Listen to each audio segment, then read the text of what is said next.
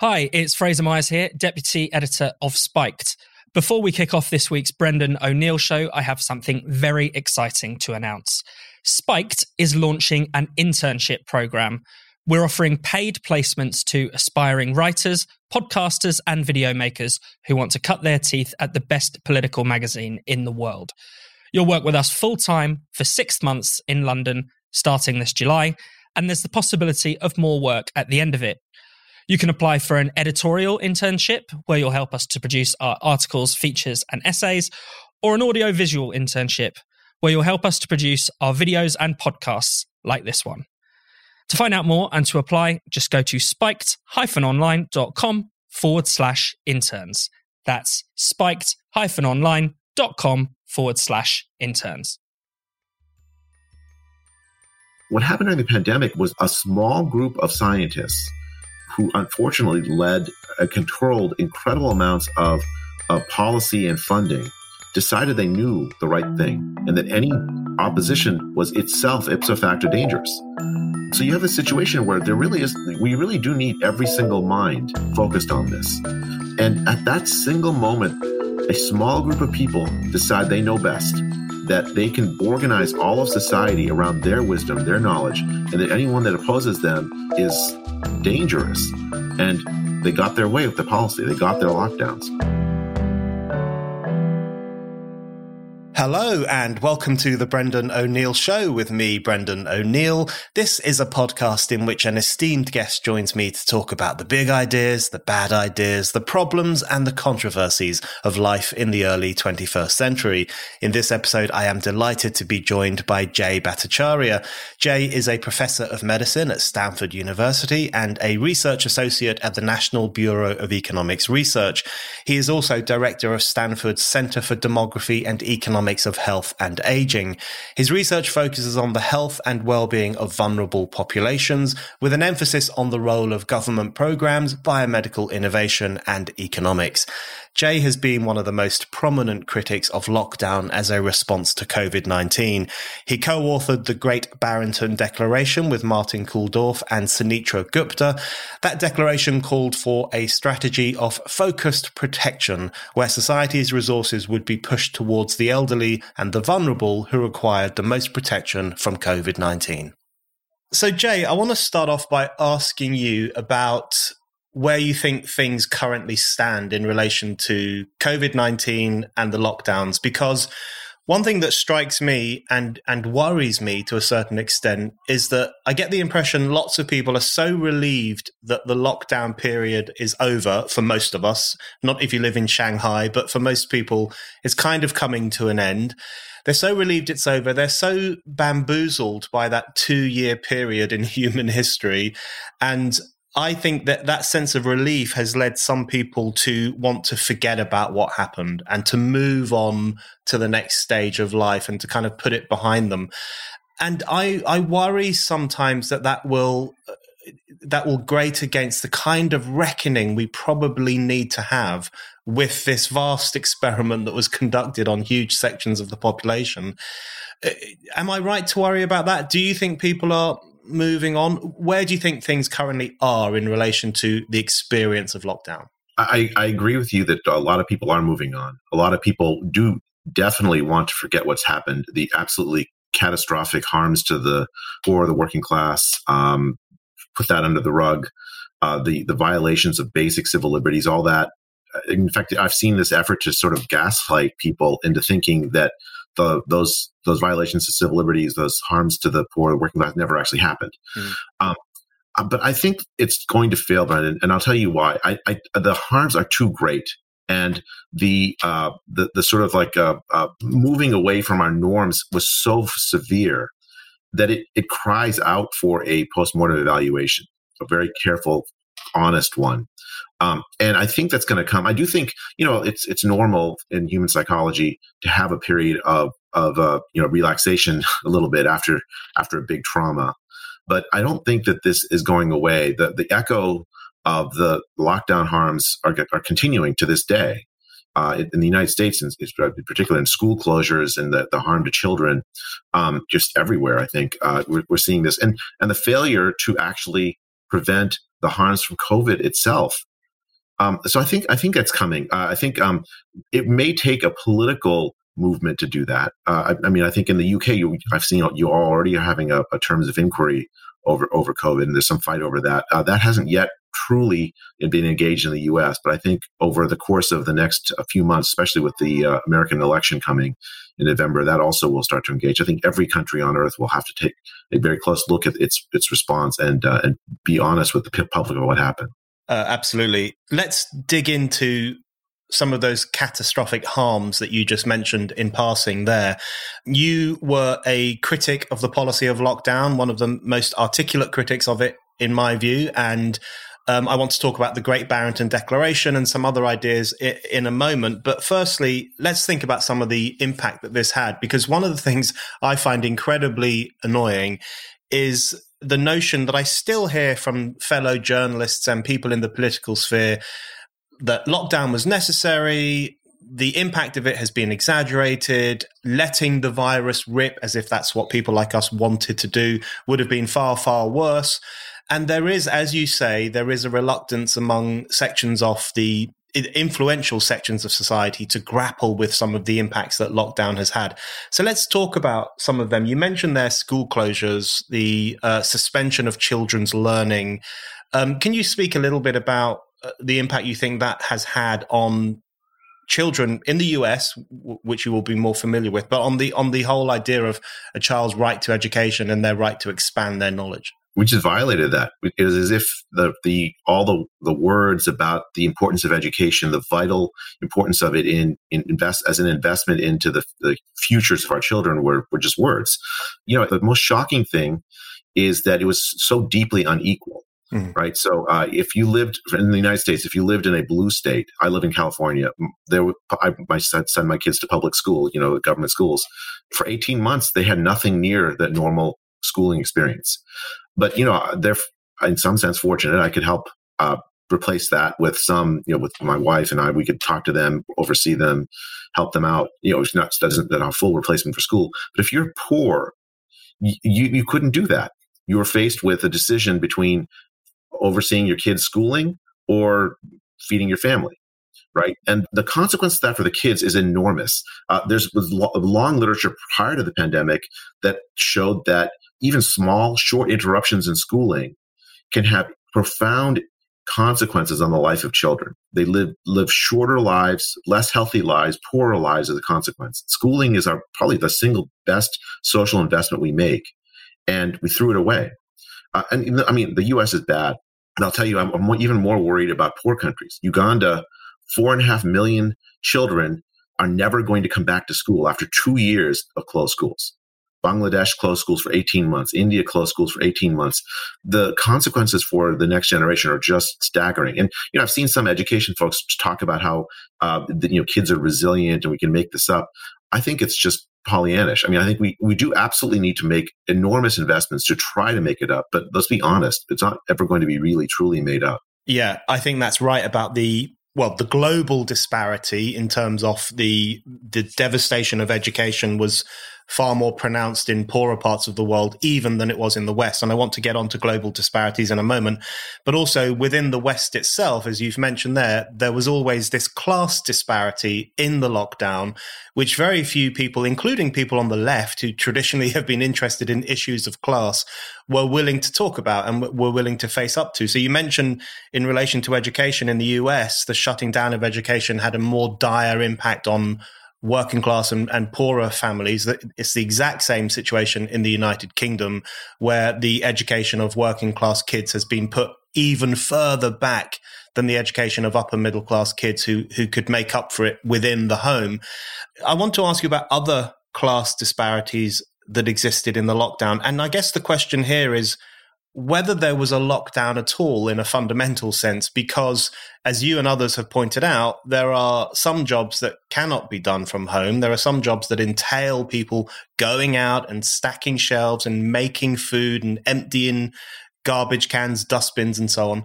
So wasn't there built into the lockdown, even if it was never outwardly expressed, a class differential between those who could afford to stay at home and supposedly be safe, and those who were sent out into the world, even though we were told there was this horrific virus that was very, very dangerous. You're absolutely right. So in the early days of the epidemic, there were some economists that did this careful analysis of what fraction of jobs in the United States could actually be replaced by work from home. It turns out about 30%. So, and it's those 30% that benefited the most from the lockdowns. I mean, or at least were harmed the least by the lockdowns. You know, you had this very incredible situation where relatively young professionals, well off with jobs that could be done remotely, were being served by older people. You know, DoorDash or, you know, food delivery. They protected themselves. The laptop class protected itself just fine, while the rest of society basically had to face the risk. It was the most unequal policy I mean, it's hard. I'm trying to like avoid superlatives because it's just, you know, the audience thinks, okay, it's just, you know, he's just hyperbolic. But I don't think so. I think here really is we took this class division and then we turned it into a virtue. Yeah. If you can stay home, you stay safe, you're virtuous. If you're not, if you can't, you're not being careful. There's something wrong with you. Actually, it's like an establishment of a caste system in Western society. You know, you have this, and you've seen this through the whole pandemic. You know, clean and unclean, right? You see essential, non-essential, can stay safe, can't stay safe, masked, unmasked, vaccinated, unvaccinated, boosted, not boosted. All of these like distinctions, very closely related to class, of course. But you know, Western society in the past has suppressed those kinds of clean and unclean differences. If we have this conceit that we are all equal. And during the pandemic, that was thrown away. Yeah. And the dynamic in the UK was the exact same. And we had a situation where some of the most vociferous supporters of lockdown, journalists who write for broadsheet newspapers or people who work in the political sector or the think tank sector, they were being served by people who still had to go outside. They were having their meals delivered. They were having their refuse collected. They were eating food that was still being prepared by people who had to go into workplaces and factories in order to make that food. So, as you say, the class distinction that always exists in some ways was just so graphically brought to the surface and made into a virtue, made into something that you were good if you stayed at home, you were bad if you went out. Another impact, of course, and I think this is the kind of impact which, as you said at the beginning, there will have to be a reckoning with lockdown because the consequences are building up all of the time. And one of those is the health impact of lockdown and the suspension of some forms of healthcare, or at least the signal that was sent to the public that if you're a good person, you won't bother the health service for these 2 years. You'll stay at home and just suffer if you're in pain or if you feel unwell. In the UK, the message was save the NHS, stay at home. And we're seeing now in the UK that there is a huge backlog of people who have not been treated for serious ailments. Lots of cancers appear to have gone undetected, or certainly they've been detected far later than they would have been in a normal period. And I'm sure there's a similar situation in the US and elsewhere. What do you think the consequences will be of devoting the health services around the world so myopically on COVID rather than on general health? So I'll address some of the specific health needs, I think, which you are absolutely right, are gargantuan right now because of our lack of attention to basic preventative health care and other kinds of health care. But let me just say one thing about that rhetoric of save the NHS. It represents an inversion of what we normally think of as the relationship between medical people and healthcare people and the public. The medical profession I entered, I thought we vowed to serve the public. We vowed to serve the people.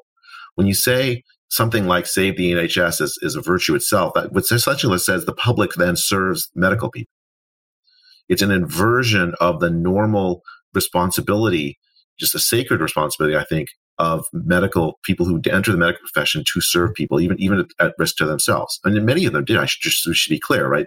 Many people in the NHS and in frontline healthcare workers did, in the early days of the pandemic, not knowing what the risk of the virus was, nevertheless came and took care of people. I think that we absolutely should honor them. But that's an honor that comes from a sacrifice that they decide to make through their vows to serve the public.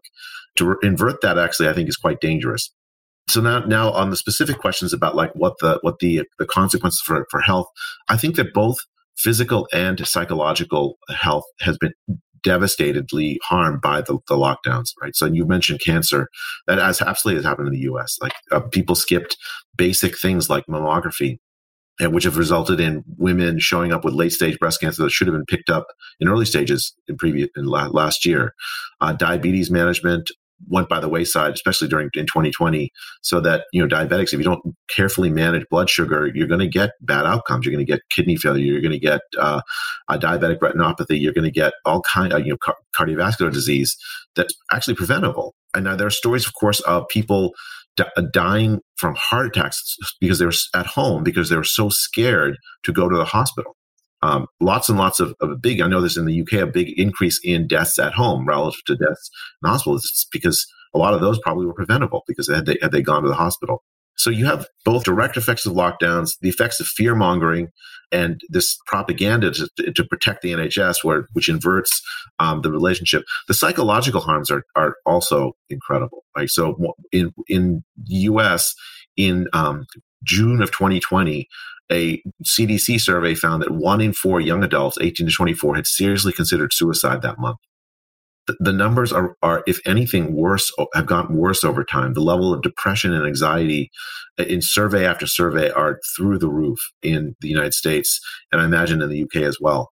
And I think it's not surprising when you panic the population, when you create this sort of institutionalized hypochondria, it's going to have a absolutely enormous effect on the psychological well-being of the population, especially young people, I think. And, I think, again, this is another harm that we absolutely need to invest in trying to reverse, but let's not pretend it didn't happen. Did you know that there's tons of brilliant Netflix content out there that you're probably not aware of? And with ExpressVPN, you can unlock all of it.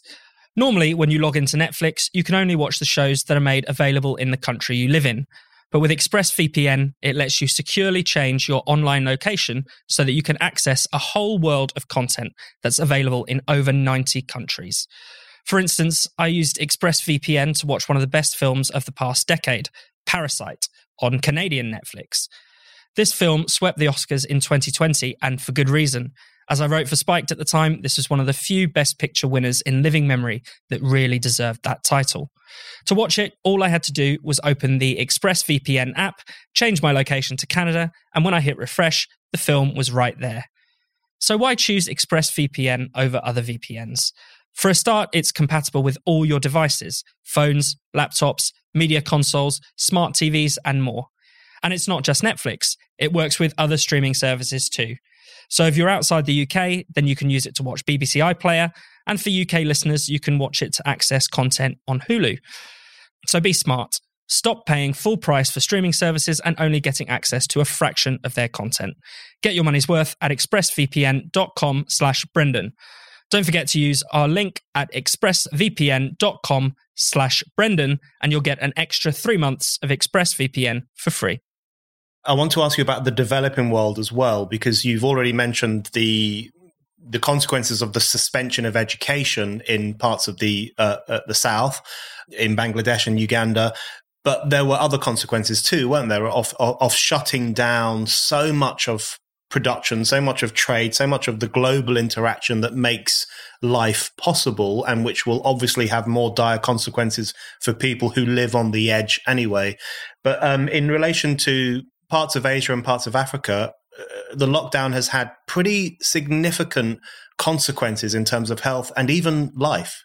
Absolutely. Right. So, this is one of the great success stories of the last 30 years. 100 million people lifted out of dire poverty. Dire poverty means $2 a day or less of income in the global South, among the poor of the world. And that was an enormous success. I mean, 1 billion people lifted out of poverty over the last 20, 30 years relative to what the rates that existed 30 years ago. Over the last 2 years, that progress has been reversed. 100 million people thrown into dire poverty. The consequences of that are almost impossible for Westerners to imagine. Tens of millions of people have been thrown into starvation, effectively. The UN in March of 2021 issued a report estimating that 230,000 children had died of starvation in South Asia alone up to that point. 230,000 children. And I bet you that's an underestimate. The consequences of poverty are devastating. And Brendan, you actually hit on the head why it happened or how it happened. We globalized the world economy. What did that do to poor countries? In part, what did to poor countries is that they reorganized their economies to fit in with the rich parts of the world. And when you reorganize your economy, you're dependent in some sense on the rich parts of the world, keeping its promises about trade and so on. When those promises are broken, the people that feel the harm the most are the people at the bottom, right? So people who they lose their jobs overnight, then there's no savings. They live on $2 a day or less of income. There's no way to protect themselves or their family, and so they starve. Let me just give you one telling example. In India, when the lockdowns happened, or lockdowns were imposed in 2020, there were 10 million people, migrant workers, living in the big cities of India. And they live hand to mouth. Essentially, what that means is they buy food, they buy, I don't know, mangoes or coconuts or something, and they sell them like in the streets of Mumbai to the richer people that live there. They take the money, they buy the wares for the next day, and then they feed their family with it. When the lockdown hit, those mangoes, those coconuts, they just went bad. No one was on the street to buy them. And the Prime Minister of India told those 10 million workers they needed to go back to their home villages overnight, within days. People have called this the new Trail of Tears. 1,000 of them died on the route back to their home villages, crushed in overcrowded trains. Some of them, like, they had to bike or walk home. Huge numbers of them, and many died en route. It was an absolutely cruel policy, with no thought to the living circumstances of these people who are, they're the least well off on the earth. Absolutely. Okay, let's talk a little bit about how lockdown was enforced and how it was managed. So you used a great term there where you talked about institutionalized hypochondria. And I want to ask you about the deployment of fear and the use of fear to control how people behave, which I think was one of the more sinister aspects of the lockdown. Now, the politics of fear and the culture of fear have existed for a long time. They express themselves through different political issues. But there was, certainly in the UK, there were open discussions, or rather, not necessarily open, but there were definitely discussions within the political establishment about how to ensure that people were scared enough to change their behavior. There were discussions about how to manipulate how people think about the virus and how they respond to the virus and to the lockdown. I think people underestimate the consequences of fear on society too, because we all know the consequences of disease and we all know the consequences of COVID-19, especially for older people. We're very conscious of that. But the consequences of fear can be quite destructive of the social fabric and social solidarity, and they can be quite long-lasting, can't they? Absolutely. I mean, I think, as humans, we have this built in this primal instinct almost to fear infectious disease. One of the great advances of civilization has been to temper that fear, in part, in reality, because we, in the West anyways, have conquered so many of the infectious diseases that plagued people forever. And the ones that left were things that happened to other people, HIV or something, right? Or all those other tropical diseases. They don't ever happen here, right? But, that's not necessarily bad in a sense, like by conquering it, that fear, that sort of primal instinct to stay away from people who have diseases, it needs to be conquered. It's part of civilization to conquer it. But when it returns, it allows good people, to make these distinctions between clean and unclean, to shun the other. That I think is at the root of a lot of the policy we have been adopted, certainly the root of lockdown. And I think it is absolutely irresponsible of governments to use the techniques of behavioral economics, behavioral psychology to induce fear. I saw a report in the UK that there was a subgroup of SAGE which actually specifically used behavioral economics and behavioral psychology techniques to induce fear. Incredibly unethical. In the U.S., I haven't seen official reports, but it's very clear if you look at the official pronouncements of people like Tony Fauci, who went on TV night after night, essentially stoking panic. In the early days of the pandemic, I still remember him talking about the risk to children the severe risk to children of something which turned out to be a very, very rare outcome of the disease called MIS-C. But with that fear, with his appearance on TV and stoking fear and panic, that led to the school closures in the U.S. The demand for lockdown is a consequence of these techniques, these psychological techniques used by governments, echoed by media around the world, and it's something that needs a careful look and an introspection and reform, frankly, because there needs to be guardrails around that. It's too powerful a force, and it induces all kinds of harm. I thought the principle of public health was to calm the public, even when there's danger, not to use the fear in order to induce behavioral change, which is exactly what happened. And I think one of the tragedies of the conscious deployment of fear to control how people behaved is that it grated against how many people quite naturally responded to the virus when it first hit, which was to galvanize their communities, to try to encourage a sense of solidarity. In the UK, for example, very early on when COVID-19 arrived here and there was discussions about potentially locking down, we saw the creation of neighborhood community groups who were shopping for elderly people or fetching medicine for elderly people, trying to ensure that elderly people could carry on without necessarily getting infected. Lots of people were donating blood and taking other forms of local initiatives to help people through this pandemic. And then there was a switch in the government approach all of a sudden, which said, actually, what we're going to use is we're going to terrorize you rather than galvanize you. So instead of looking to you as communities who could help us through this period, we're going to terrorize you as individuals and force you to stay in your homes through the culture of fear. And that was such a terrible error, I think, that was made by so many governments in the West. And one thing I wanted to ask you in relation to that specifically was, in terms of the suspension of civil liberty that we've all experienced over the past 2 years, completely unprecedented in modern times. In the UK, for example, there were laws about how and when you could leave your own home, where you could go, how often you could go outside, what you could buy in shops. I mean, just absolutely ridiculous stuff. How do you think, or why rather, do you think that suspension of civil liberty was tolerated by so many people? Is it because the culture of fear was so successfully deployed? Is it because there was an already growing suspicion of freedom or a kind of distrust in freedom? Why do you think this historic suspension of freedom was tolerated by large numbers of people? That's a great question. So I do agree with you about the fear, but let me first start with your first part of your question, because I think it's so insightful. That sense of solidarity, that sense of like sort of local knowledge where we care for one another, that I think is at the heart of why places like Scandinavia did so well, actually. Like that kind of solidarity where public health tells you here's who's at risk. In fact, that's what I was hoping when we wrote the Great Barrington Declaration, was to induce that kind of local conversation about how best to protect the vulnerable among us. Because, the living circumstances vary so much across places. No one person or small group of people could ever know. Your question about civil liberties is also incredibly important. I had a conversation with Jonathan Sumption, Lord Sumption, who was the former UK Supreme Court Justice, also served as an expert in a whole bunch of anti-lockdown cases around the world, sort of pro bono, because I've been so incensed by the violation of civil liberties.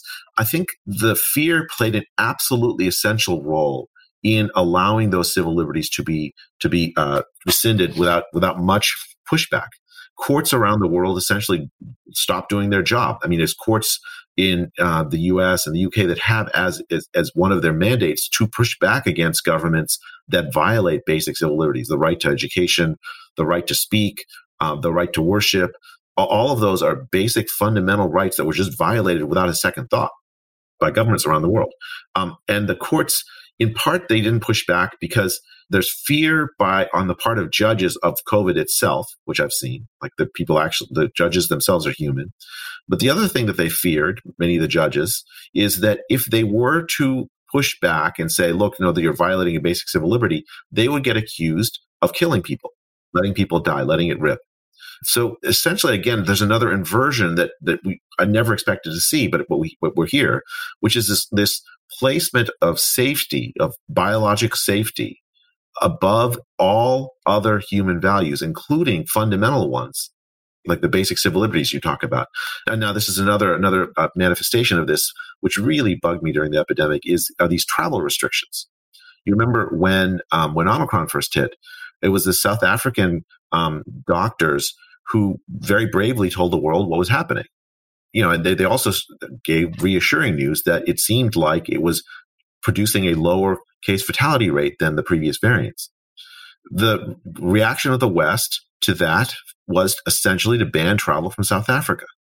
Why would you do that, right? So there's sometimes justifications of travel limitations when you have a disease where it's really endemic in one area and not in others. So you want to protect the disease from breaking out to the rest of the world. But this is a disease that's everywhere. What possible medical or epidemiological justification can there be for these kinds of travel restrictions? There just isn't one. Is the US cleaner than South Africa? No. Is the UK cleaner than South Africa? No. Why then impose travel restrictions as if some countries are clean and some countries are unclean, when you in fact have a situation where the disease is everywhere? There is no clean. Yeah, absolutely. And I felt in that moment that South Africa was punished for actually doing something that was very useful for the world, which was pretty accurately describing this new variant and what it was like and what it was doing. So I think that was one of the unforgivable moments of the recent COVID experience. Okay, you mentioned there the Great Barrington Declaration. And of course, I have to ask you about the Great Barrington Declaration, which I think was a very sensible document. But there are other people who don't think that, as you will know. So the Great Barrington Declaration was launched by you, Martin Kulldorff, and Sunetra Gupta. It was essentially an argument for focused protection, although if you listen to some of the pushback against it, you'd think it was some kind of neo-fascist document that wanted to kill off lots and lots of people. The first thing I want to ask you about, I suppose, is the hysterical response to the Great Barrington Declaration, because one of the things that worried me from the very beginning of lockdown, right back in March and April 2020, was the lack of interest in free, open discussion about whether this was the right course of action to take. And I could feel that in the atmosphere very early on. And then the Great Barrington Declaration comes along, and the response really confirms that one of the freedoms that was suspended in this period was freedom of conscience, freedom of thought, freedom of dissent, and freedom of speech. Because the flack that you guys got for putting forward an alternative view on how to respond to COVID-19 was just extraordinary. So could you tell us a little bit about what that was like and what kind of pressure you guys came under for putting forward those kinds of arguments? So first, let me just say that the Great Barrington Declaration, as fond as I am of it, was not original. It was the traditional public health approach to respiratory pandemics that's worked for a century. The key ideas are identification and protection of the vulnerable, and then minimizing the disruption of the rest of society. Underlying it is this idea of like good communication with people, public health and society, to tell people who really are at risk. It's essentially the way that we've handled respiratory pandemic after respiratory pandemic for a century. I think we wrote with some style, but it was not an original idea. And in fact, even in the early days of the pandemic, you saw various public health officials and infectious disease specialists essentially saying we should do that, right? If you remember when President Trump first imposed the travel ban in February 2020, there was a big pushback said by public health people saying, well, is this necessary? Don't panic the population. And, closing schools wasn't really on the part of the playbook. None of this was part of the playbook. So the Great Barrington Declaration happens in October 2020. I write it with Sunetra Gupta of Oxford University and Martin Kulldorff then of Harvard University.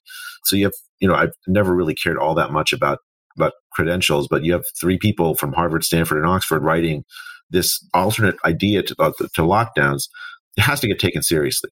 And, in the context of October 2020, it was a controversial idea. If I wrote it in December 2019, no one would have paid any attention to it. And that controversy, I intended that controversy. I wanted to start a conversation because I thought that the The reason we wrote the declaration is because of the harms and the devastating failure of the lockdowns. We clearly needed an alternate strategy. And that's why we wrote it. I wanted to start a conversation both with the scientific community and in the public at large about whether it was the right thing to do. And actually, the main thing I hope for is the engagement of the public health authorities, local public health authorities, to think more creatively about how better to protect the vulnerable. That's why focused protection of the vulnerable is a central idea. What we faced instead was just this absolutely torrid, incredible, nasty response from official public health. The words "let it rip" is a good example of this, Brandon. Those words don't appear in the Great Barrington Declaration. I never thought those words. The idea never crossed my head about letting the virus rip. The central idea is focused protection of the vulnerable. And those words were first mouthed, I think, by Tony Fauci on TV discussing it. 4 days after we wrote the Great Barrington Declaration, we learned later, Francis Collins, the head of the National Institutes of Health, wrote an email to Tony Fauci calling me, Sunetra Gupta, and Martin Kulldorff fringe epidemiologists. It's just a crazy thing to see from the head of the National Institute of Health. He funds the careers of countless scientists, and when he says somebody's on the fringe, scientists pay attention. Like you silence yourself. And then he called for a devastating published takedown, which then Tony Fauci responded with a Wired magazine article, which got basically everything wrong, discussing the Great Barrington Declaration. It led to this essentially, I don't know what to call it other than a propaganda campaign. It was a propaganda campaign to demonize us, to silence debate, essentially to tell people, don't even think about talking about this idea. It's so far out there. When it wasn't. It was the standard way. And in fact, it's the policy that we finally have arrived at. The UK, I think, finally arrived at it sometime in summer 2021, and the US sometime, March of 2022. And so I think it's one of these things where the scientific arena that I thought I lived in, which is filled with controversy, should be, but it's also tempered by data with very few restrictions on what sorts of ideas one might talk about. That was thrown away. Martin Kulldorff called it the end of the Enlightenment. And he's not wrong. Right, the Enlightenment depends on people being able to openly disagree with each other without fear of smearing and cancellation. That is exactly what we experienced during the pandemic to ideas that were outside the mainstream, on the fringe, if you will. Where does wokeness come from, and whose interest does it really serve? These are some of the key questions in How Woke Won, the brilliant new book by Joanna Williams, soon to be published by Spiked in partnership with John Wilkes Publishing. To celebrate its publication, Joanna will be joining me for a special live edition of this podcast, and you can be there too. It's on Zoom on the 16th of May at 7 p.m. Tickets cost just £5 and they are now on sale to everyone. You can book yours now by going to spiked-online.com/events. Or if you're a Spiked supporter, you can sign up for free. Just go to the Spiked website, log into the supporters hub, and you can register with one click. If you're not a Spiked supporter, why not sign up today and claim your ticket by going to spiked-online.com/supporters. That's spiked-online.com/supporters. The great benefit of the Great Barrington Declaration was, I think the declaration itself was very good, but what was most beneficial from it was the response to it, because I actually think it was one of the most telling moments of the entire lockdown period, because what it demonstrated very clearly, and I know lots of people who started to change their minds a little bit about lockdown once they saw the response to this pretty humble proposition of approaching this virus in a slightly different way. And I think what it confirmed is that dogma took over reason and politics took over science. And when you have someone like Fauci essentially engaged in a propaganda campaign against three scientists who are doing what scientific thinkers ought to do, which is to think critically and to think differently about how the world is organized and what we're doing. When you see that kind of being demonized in the way that it was, I think that was an incredibly revealing moment about what lockdown represented, which was not necessarily a reasoned, thought through response to a new virus, but rather something that was much more tyrannical and authoritarian and would brook no discussion and no dissent whatsoever. So one thing I wanted to ask you in relation to that, and you just cited Martin Kulldorff there saying this is the end of the Enlightenment. I wanted to actually touch on that with you because the response that you guys got does actually undermine science itself, doesn't it? Because science is about surely falsifiability, putting forward your hypotheses and actively inviting skeptics and doubters to question it and to find holes in it and to see if it really stands up. Science is a very rigorous and ideally quite free process in which you arrive at the truth through examination and criticism. So the response to the Great Barrington Declaration demonstrated that science was also sacrificed at the altar of the dogmatic response to COVID-19. Yeah, I mean, I think the way you describe science is, that's what makes science fun, right? So you have an idea, maybe it's right, maybe it's wrong, or most often it's wrong because nature is hard to understand. You put it out there, and then all fellow scientists are piling on, but it's not actually personal. They're not piling on you. They're like testing the idea out, see if it works relative to the data. It's that process is why I loved my career up until 2020. It's really fun, and you have this like opportunity to meet with people who are open-minded about the way the world works. You're going to learn things. I mean, just automatically. What happened during the pandemic was not that process. A small group of scientists who unfortunately led and controlled incredible amounts of policy and funding, decided they knew the right thing and that any opposition was itself ipso facto dangerous. Right? You had Jeremy Farrar in the UK who runs the Wellcome Trust, a major funder of scientific research. He wrote in his book, I think it was called Spike, that when he saw the Great Barrington Declaration, he viewed it as a crisis. And he conferred with Dominic Cummings, who I guess is sort of the consigliere to Boris Johnson at the time. And Dominic Cummings wanted a much more severe lockdown. And he conferred with Boris Cummings, with Dominic Cummings to essentially to figure out ways to destroy this conversation. I can tell you from talking to Senator Gupta, she felt the brunt of it in the UK with ridiculous smear piece after ridiculous smear piece put in the media meant to essentially demonize her. So I think this is one of these things. Like if you have an environment that does not permit scientists to talk to one another freely without fear of this kind of smearing, you don't have science. You have something else. Yeah, and it's always struck me. I'm not a scientist, but I completely recognize your description there of how science should work, how ideally it would work. But it's always struck me that this idea that in a time of crisis, we can't be bothered with the luxury of freedom of dissent and freedom of thought. I've always thought that's completely wrong. And surely it's in a time of crisis or in a time of difficulty or when there is a new problem on the horizon that you need as free and wide-ranging a discussion as possible so that we can work out, are we taking the right approach? Have we thought about the health impact of what we're doing? Have we thought about the psychological impact? Have we thought about the social impact? All of those things which we clearly did not think about, and the consequences of that are growing all the time.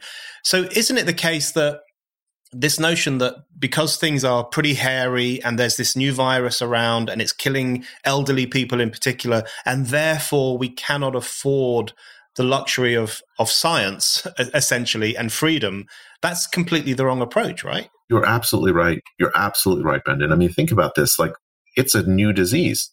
There isn't anyone on Earth that's truly an expert. And both the disease itself and the response to it touches every life on Earth, every single one, in ways that are almost impossible to enumerate, at least fully. So you have a situation where we really do need every single mind focused on this. And at that single moment, a small group of people decide they know best, that they can organize all of society around their wisdom, their knowledge, and that anyone that opposes them is dangerous. They're advising politicians, most of them that I've interacted with, I mean, they're trying to do their best, but they don't understand the science of this. And they're looking at scientists that are very high-level scientists, prominent ones, controlling funding, telling them that only this idea works. They don't really know to push back. I mean, there are few exceptions I've seen, like in Florida, the Governor DeSantis who actually went and read the epidemiological literature himself. I mean, I know because I've talked with him where clearly he has, but that's the exception. That's something we generally wouldn't expect of politicians. You have the responsibility of scientific leaders to enforce the thing that you talked about, which is to let science happen. Scientific leaders need humility, and what happened here is the exact opposite. You had hubris on the part of scientific leaders who decided they knew best, and they got their way with the policy. They got their lockdowns. That's very well put. I think humility in matters, in times of crisis and in intellectual terms, can actually be a very good thing in terms of the necessity of discovery and self-criticism and always rethinking what you're saying, why you're saying it. All those things I think are very beneficial and were put on the back burner during this very curious period in human history. Okay, to bring things to a close, I want to ask you something which I think is probably the most controversial question of the past 2 years, which is whether lockdowns work. Now, to my non-scientific mind, even though I am very critical of lockdowns as an approach, and I think they will have very problematic consequences for a long time to come, I've always thought that, however, they must work at some level, because if you shut everyone into their homes and people aren't interacting, then the virus can't spread, it can't move around. And even though I acknowledge that once you let people out again, which you must inevitably do, the virus will start to spread. You can lock it in a cupboard for a period of time, but it will come out. But there is growing evidence, isn't there, that there is not much correlation between authoritarian suppression tactics and saving people from COVID. So it increasingly looks like even countries that had pretty severe lockdowns tended to do not particularly well when it came to limiting the number of COVID fatalities. So how do you explain that? How do you explain the fact that what has been presented to us as entirely logical, which is if you lock down society, people won't die from COVID, that has not actually been the case? So the key to understanding this is that human societies are not rats in cages that can be moved and apart and brought together at the will of the experimenter. Human societies are far more complicated than that. So we touched on this when from the beginning of the conversation, we talked about what fraction of people could actually afford to work from home. In the United States, 30%. People need interactions with each other, and even the most draconian government interventions to reduce those interactions eventually are going to fail. Shanghai, you're seeing massive outbreak of cases despite incredible efforts to essentially keep people in their house to the point of so they can't even get food, killing family dogs, family pets, cats, forced quarantines, separation of children from parents. All of these things in service in the idea of like making people apart from each other still hasn't worked. The key to understanding why lockdowns failed in the West is the inequality of the West, actually. Right. So you have a situation where only a certain class of people could really truly afford to separate from society, reduce their interactions. Most of the rest of society couldn't afford to do that for an extended period of time. And as a consequence of that fact, the lockdowns were doomed to failure. So it's not surprising that when you look at real world data on the correlation between lockdowns and COVID deaths, you really don't. It's hard to find one that's consistent and strong all the way across. I mean, you can tell situations where, okay, the lockdown seems to have done something here, but in the long run, the cases come anyways. Now, there's this controversy in the scientific literature because there actually is a literature that suggests the lockdowns save lives. But most of that literature is based, in fact, all of it is based on these models that have failed. These models essentially, what they do is they project out a very simple model of human interactions. And they say, okay, if I keep people apart, the cases won't spread. And so, like, for instance, the Imperial College model is a model like that. They're called, it's agent-based models. And essentially what happens is like a video game, right? And then in the video game, if I put a lockdown, people don't connect with each other. And as a result, the disease spreads less and you flatten the curve, right? But human societies don't actually work like that. And the literature that tends to find that lockdowns worked assumes that the models are right, that they're actually an accurate depiction of human societies when they're not. And I think that's really the fundamental thing. I mean, I don't see how anyone looking at the real world data can conclude that somehow the lockdowns have actually protected anybody from this disease over the course of the last 2 years, maybe for short periods of time, but that's it.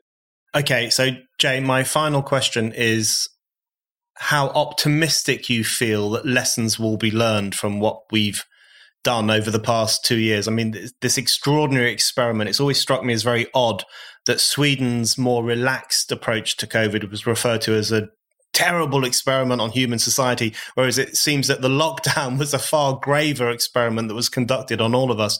I want to ask how optimistic you feel that we will learn the lesson. So I feel quite convinced by your arguments that human society is far more complex than the lockdown activists will allow, that freedom and scientific interrogation are incredibly important, particularly in times of crisis when we're working out how to respond to something that's strange and new, and also that the impact of lockdown needs to be factored into this discussion, and it's more complicated, but no less devastating potentially than the impact of the virus that visited our shores over the past couple of years. How optimistic do you feel that, I guess, that people like you and Kulldorff and Gupta will be vindicated in some way, or at least that society will start to learn that when there is a pandemic on the horizon, we need to think very carefully and very freely about how we should respond in a reasoned way? I mean, I'm actually quite optimistic in the long run, because that conversation is, I think it absolutely has to happen. And I think it's already happening. I mean, I don't think that, if you went to July of 2020, probably most people thought the lockdowns were the right thing to do. Now, I don't think that that's true. I think the majority understands that it was a failure and have seen the cost of it and the harms of it. So I do think that conversation will happen. There are tremendous interests to make sure that the conversation doesn't happen or doesn't happen honestly, right? Ranging from prominent government officials, politicians, the pharmaceutical industry, a whole bunch of other folks who were very strongly in favor of lockdowns and with prominent positions to back it up, that were just wrong. Like, they're not used to being wrong, but they just were. And I think that they will play a role and they should play a role in that conversation. But I think the main thing that we shouldn't allow is to let them control the conversation and prevent it from happening, because they do have an interest in doing that. But I don't think they'll succeed. I am very optimistic that this conversation will happen. And I'm not in any doubt whatsoever where the conclusion will lead, because just look around. Like, have the lockdowns worked? Have they actually protected anybody truly? What harms have they caused to the poor, the working class? They're just too great to ignore. Jay, thank you very much indeed. Thank you, Brendan.